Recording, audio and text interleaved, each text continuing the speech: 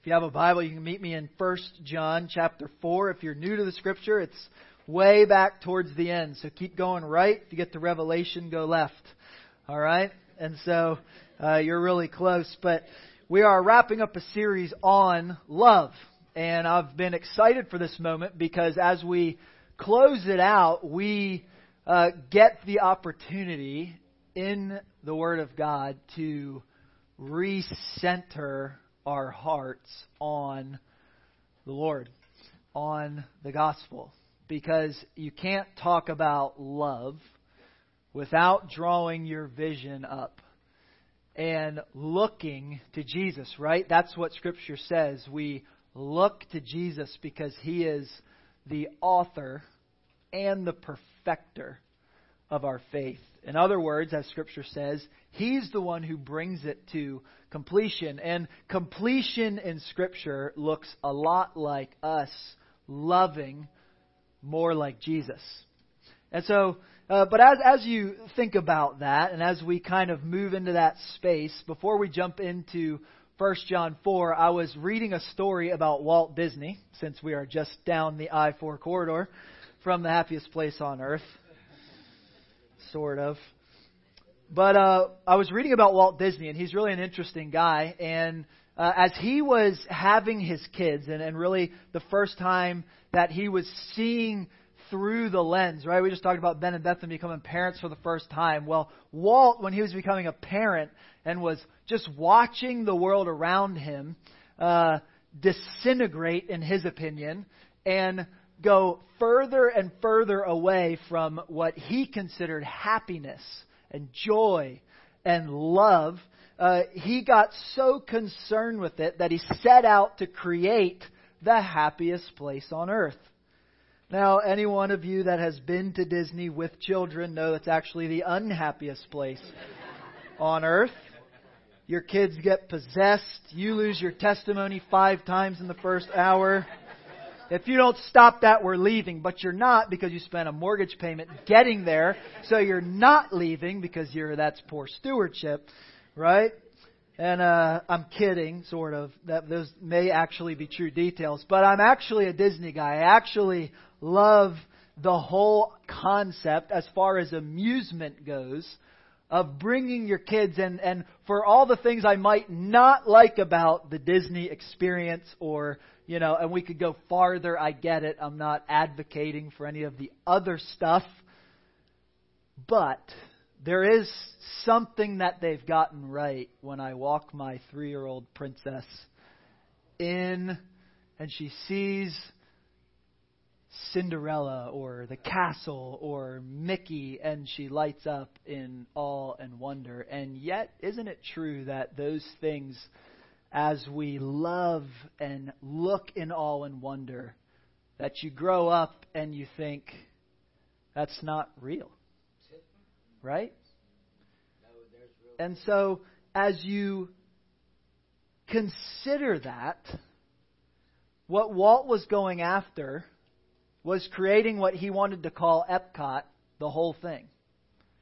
And it's a acrostic for this: experimental prototype community of tomorrow. And there's actually a little ride at one of the parks where you can go and listen to the song that was created with it and see what he thought the community of tomorrow would look like, and it doesn't look like that. But really, as every searching soul in this life, every single one of us, it pushes us towards this question: how do you get something that you don't have? How do you get something that you don't have? How do you get unconditional love, hope, peace? Depending on how you answer that question, the thing that you don't have, because our culture looks for it in a million of the wrong places. Many of us look for it in a million of the wrong places, if we're honest. But you might seek it out in any number of things: sex, drugs, people-pleasing, any number of things. I think back on my own love story as we talked a few weeks ago when I told you that my wife made me wait for the I love you back If you missed that, you can catch it on the podcast a few weeks ago. But not only that, I didn't tell you this part of the story, that even in my own story, when I met my wife, she made this ridiculous covenant with the Lord that she would not date someone for a year when I met her. And she was 2 months into it. But like her shining knight in armor, I said, baby, I will wait for you. It was much less dramatic than that. But I might have said something kind of like that. But we get it, don't we? There is, at times in your life, this thing that's just out of reach. Right? And we might switch jobs or change houses or look at our kids or have more kids or try new things or set goals and make changes, and all searching for that little bit of better. And yet it eludes us so often. Because the reality is, how do you get what you don't have in this life? Hope, unconditional love. But here's my question for us today, right? Because I think we'd probably agree, just judging by you being here, that we see that issue in our world. And we even can see that issue in the church. But my question for you is one step farther than that. As the body of Christ, do we have what they are looking for? Because that's the next step down in the question, right? It's one thing for you and I to say, how do I get what I don't have? And yet the gospel would call us one more step in closer and say, do we have what they are looking for? And I'll explain that over the next few minutes, but would the world, would the culture, would the city of Tampa walk into our body, not this building, but into our gathering of the church, as we are the church, as you and I together make up the body of Christ? Would the world find what they are looking for? Would they see the love of God in motion between you and I? Would they see it? Does God want a church that's good at doing stuff? Or does He want a church that is known for its love for each other and then for the world? You know the answer to that question as well as I do. But we have to be reminded of it, don't we? Because John 17:23 says, I in them, Jesus in us. We look up to Jesus for salvation, and He moves into us for transformation. I in them, you in me. So the Father in Christ, Christ in us. Why? John 17:23, that they may become perfectly one. It's not optional. We have to. We get to. So that the world may know that you sent me and loved them even as you loved me. That's the whole thing. That's the whole thing as your vision goes up to Jesus for the salvation, the thing that you can't quite get. But don't you know that we don't just arrive at that kind of love? I mean, if I was to poll you right now and be like, how's that going for you? Look around. How's that going for you? I mean, even I struggle with that. I have struggled with it all week, and I think it's just because Satan knew I was going to get up here and tell you, you better love each other better. So I did really bad at loving people this week. Right? It's a fight, isn't it? Because we don't wrestle against flesh and blood. That's what Scripture says. There's an active war that you and I would not do that. Because it's the actual thing that will reach this city for Christ. And it's so hard. Because I was living it out in my flesh. right? You ever experienced that? Probably this morning. So, I want to just unearth from 1 John 4, from the Scripture, how God says you can get what you do not have and then give it away freely. And then you and I need to hold each other accountable to do it. Not as punishment. Perfect love is not punishment. We're going to learn in a second, perfect love casts out that punishment, casts out fear. We can love each other and we can love the world. So 1 John chapter 4, if you're not there yet, it'll be on the screen. Verse 7 begins this way, and what a way to start. It says, Beloved. Beloved. Before you are ever told what you need to do, you're told who you are. You are a beloved child of God. Love, unconditional love, is one way. It originates and flows from God because God is love.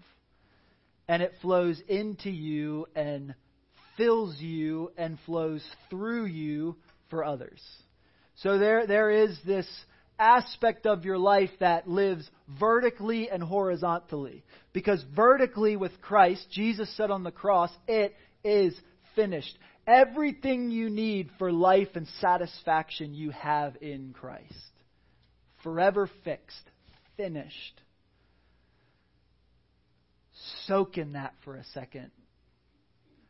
Maybe that's the thing that you're here for, to know that you are loved deeply by God, adopted into His family, forever fixed, because you're His kids. And He loves you with a crazy, reckless kind of love. So much that He would do what we're going to read here in a second, but what a place to begin as the beloved of God. What a word. God loves you.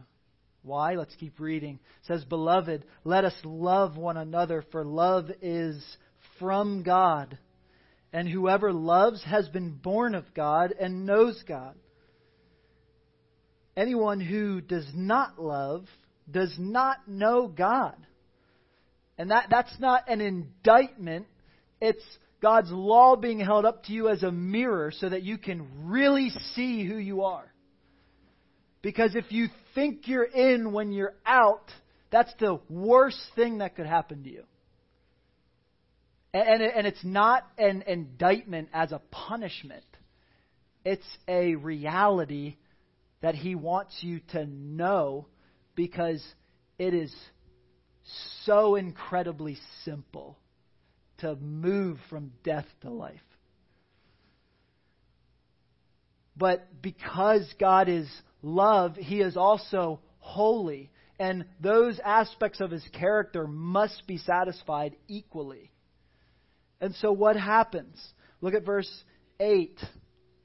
It says, anyone who does not love does not know God, because God is love. Verse 9, in this the love of God was made manifest among us.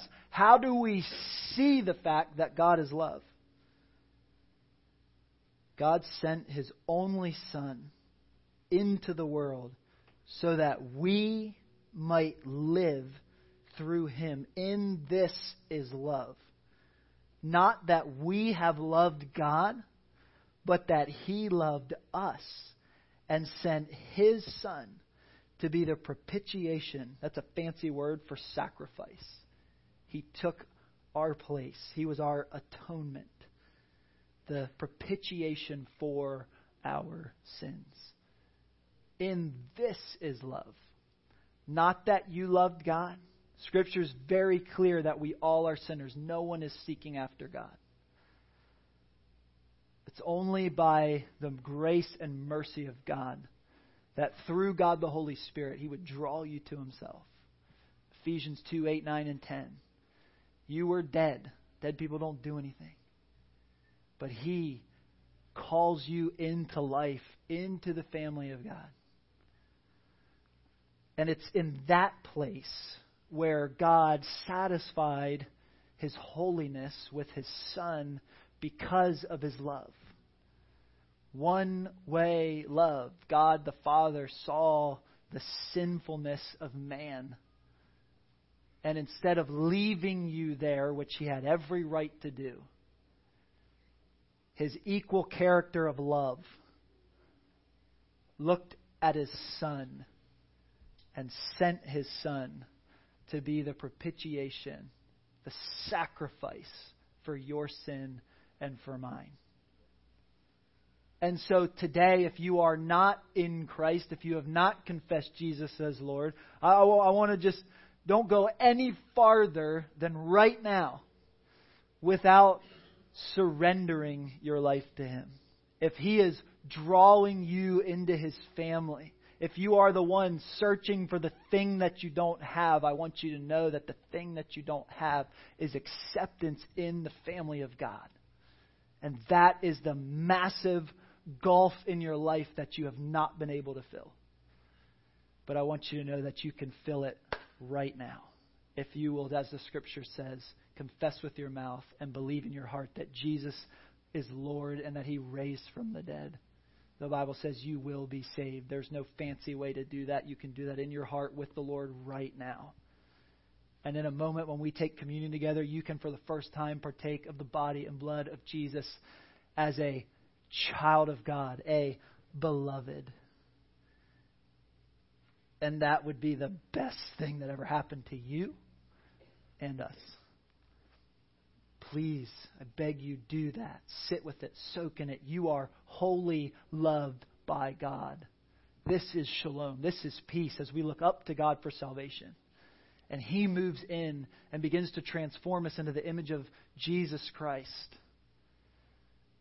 We begin to flourish.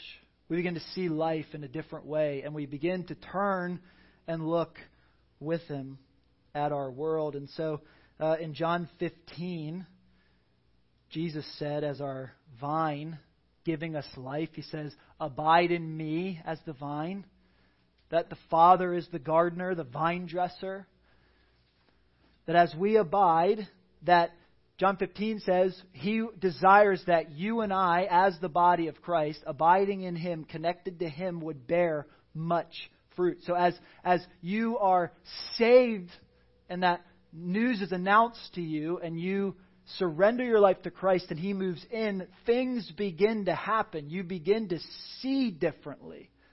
When the Holy Spirit comes in and rearranges your priorities, you then see with Jesus in a different way than you ever have. You see people differently. And so even if you've been in Christ for a long time and that's been desensitized for you because you've been around us for a long time, I just want to call all of us back to this idea that when the Holy Spirit is filling you, you see differently. So what does that look like? What is the fruit of the gospel in my heart? Now lift up your voice and say after. Say it. After. If you do this out of order, you will burn out in a year. Because you can't do this stuff in the flesh. You can't. I've tried. I try every year. But listen to this. Verse 11 and 12. Beloved, if God so loved us, beloved, children of God, this is how His kids act. If He loves us, that's all we need. That's everything we need. If God loved us, we also ought to love one another. You see, you can't rip that out and say, love one another. So you're like, I don't want to. But if God's love is filling you, we're going to love one another. It's power. There's power there. Look what He says. No one has ever seen God. If we love one another, God abides in us. And here it is. His love is perfected in us. It's perfected in us. Perfect love. And don't you love verse 13? It says, by this we know If you have a real Bible today, you can write assurance next to that. By this we know. You want to know beyond the shadow of a doubt that you're in Christ? Here it is. That we abide in Him and He in us because He has given us of His Spirit. That does not mean you will get it all right. But it does mean when you get it wrong, you'll know it isn't right. And He'll draw you back. He'll draw you back. Some of you know what I'm talking about. But I want you to move that from guilt to confession. Because when I call my kids out as their father, I'm not looking to throw them out. I'm looking to draw them close so they can better understand what it looks like to be a coon. Coons do this, they don't do that. And if you do this, which they do all the time, I don't get rid of them. I bring them closer, right? I bring them in. And I'm working on doing that with love, like it says here. Right? You can know if you have His Spirit. Verse 14. And we have seen and testified that the Father sent His Son to be the Savior of the world. How do you know if you have the Spirit? If you are confessing that Jesus is Lord of your life. We have seen and testify that the Father has sent His Son into the world.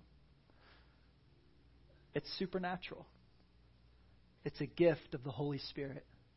So if you're seeing that today, it's because you've been drawn in. You can know that if you're seeing that He's drawn you in to Him.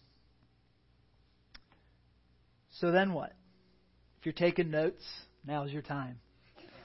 They're in the sermon guide. You forgot about them, all right? But they're there. And the first line that I want you to fill in is this. So those who abide in Jesus, those who have received the good news of the gospel, that's been announced in your life, you've surrendered to Jesus. What happens? Those who abide in Jesus bear the fruit of the beloved. That's what happens. Those who abide in Christ will begin to bear the fruit of the beloved. You'll begin to resemble the family. So what is that? What are those marks? What does the beloved get about? If you're radically rescued by Jesus and doing it and living it in His power, here's the flow of that. So verse 15 and 16, Jesus' people are a confessing people. We're a confessing people. So verse 15 says this, whoever confesses that Jesus is the Son of God, God abides in him and he in God. Our vision has to go up first. It can't go out first. We have to go up. We don't hide. We proclaim. We're proud to carry the family name. Not because we have to. Not because it's some duty that we must carry out, but because we get to. We have a Father, a perfect Father, the King of Kings, the Lord of Lords, the Alpha and Omega, the beginning and the end, who has called you His own. And He calls you friend. He calls you son or daughter of the Most High God. Does your life confess to the people in it that you are His? Does your life confess, proclaim, testify that you are in the Father? I love that. Confesses that Jesus is the Son of God and God abides in you. It's why we gather. It's the reason we're right here. You're not here to listen to me. You're not here to sing songs. The world can do that. They've got great music. I don't know if you've heard any of it, but it's great. And they have really motivational speakers who are giving you good tips and tricks. That is not what we're here for. We're not here for that. You can get that. What we're here for is to confess together and to gather and sing and remind ourselves of the goodness of our God and His faithfulness so that we can together step out and love each other so that others will see and know God. That's it. We are disciples, and then we make disciples. That's the thing. How do you do that? You start by looking up. Start by looking up. And we don't hide that. Because, as He comes in, verse 17, Jesus' people are a faithful people. A faithful people. If He's come in and we're looking up and confessing that and living it out imperfectly, we will be a faithful people. Look at verse 17. By this is love perfected in us, so that we may have confidence in the day of judgment. Because as He is, so also are we in the world. What was Jesus in the world? What a great diagnostic question, right? What was Jesus in the world? Love, wasn't He? Love. You know what the religious people needed from Jesus for Him to love them well? His law held up right in front of them. Sometimes with a whip, throwing tables around, calling out self-righteousness. Some of us need that. I need that sometimes. A lot of times. No amens on that one. We're like, but you know what else? He would walk over to that tree and look up at Zacchaeus and say, Zacchaeus, man, get out of that tree, dude. Like, we're going to have dinner together. We're going to have dinner together. Who's Zacchaeus in your life? If you are Jesus in this world, just look for Zacchaeus. Look for the person who's broken. Draw near to the broken. Scripture says in Romans 12, associate with the lowly. Who is looking for Jesus? As He is, so are we in this world. We're just faithful people. And faithful doesn't mean you check all the boxes. Faithful is love. You don't need them to see that you have checked all the boxes. You need them to see that you are unable to check the boxes, but you have a God who has checked all the boxes. Amen? That's faithfulness. Sanctification is you becoming more aware of your need for Jesus, not that you are Jesus. You are Jesus to this world, but you are not Jesus. You see the difference? You ain't Jesus. I am not Jesus. But we are in this world as He was in this world. We're faithful people. We're full of faith because we look to Him. Full of faith. I love that. And because we are faithful in looking to Him and then looking with Him, we are fearless people. Jesus' people are a fearless people. Look at verse 18. This is a fabulous verse. Here's what it says. There is no fear in love, but perfect love casts out fear. For fear has to do with punishment. I'm going to lose you. Perfect love casts out fear. Whoever fears has not yet been perfected in love. Perfect love casts out fear. God's people, God's kids who have looked to Him for salvation, and as He has come in and made us faithful, we then look with Him fearlessly at the people around us. We don't have to understand everything going on in their life. We don't have to even be able to trust them on a physical level. But we can, as Jesus in this world, looked at the quote-unquote worst of society with love and he drew near and in close to them. He did it without fear. We are fearless people. And hey, can I just say this to you? Like, it's okay if you lose. Like, we are so conditioned to be winners that if the person we are drawing near to walks away from that, we feel like we lost. We're not here to win. We're here to love. Jeremiah never saw a convert, but yet he's got a book in the Bible. He's remembered as the weeping prophet. That would not go good on a billboard in our culture. Hey, come to church. We're not experiencing any moves of God. All right.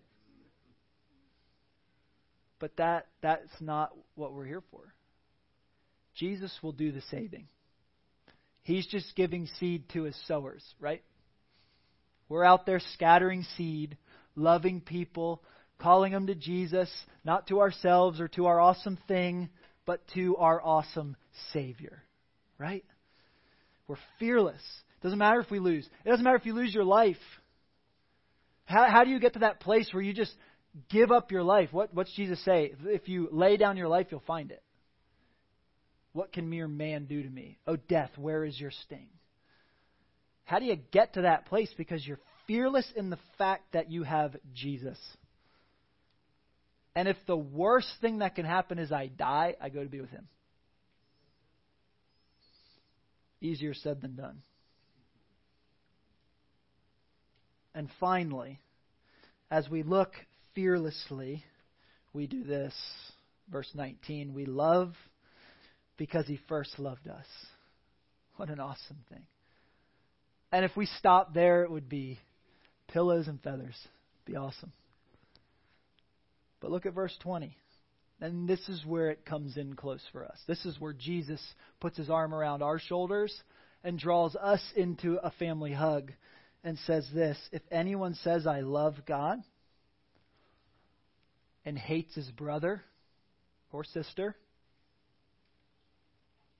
right here or out there, who's a follower of Jesus, if you say you love God and hate your brother or sister, that person is a liar.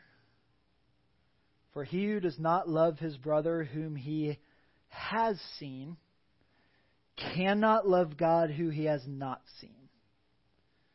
And this commandment we have from him: whoever loves God must also love his brother. We must. We must. So where do we go with that? Up. Up. Back to Jesus, right?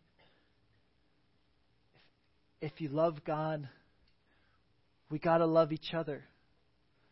We have to. We must. And what a privilege, what a joy to bear the fruit of the beloved, the children of God. So what's Epcot for us? What's our experimental, whatever he said, community of tomorrow?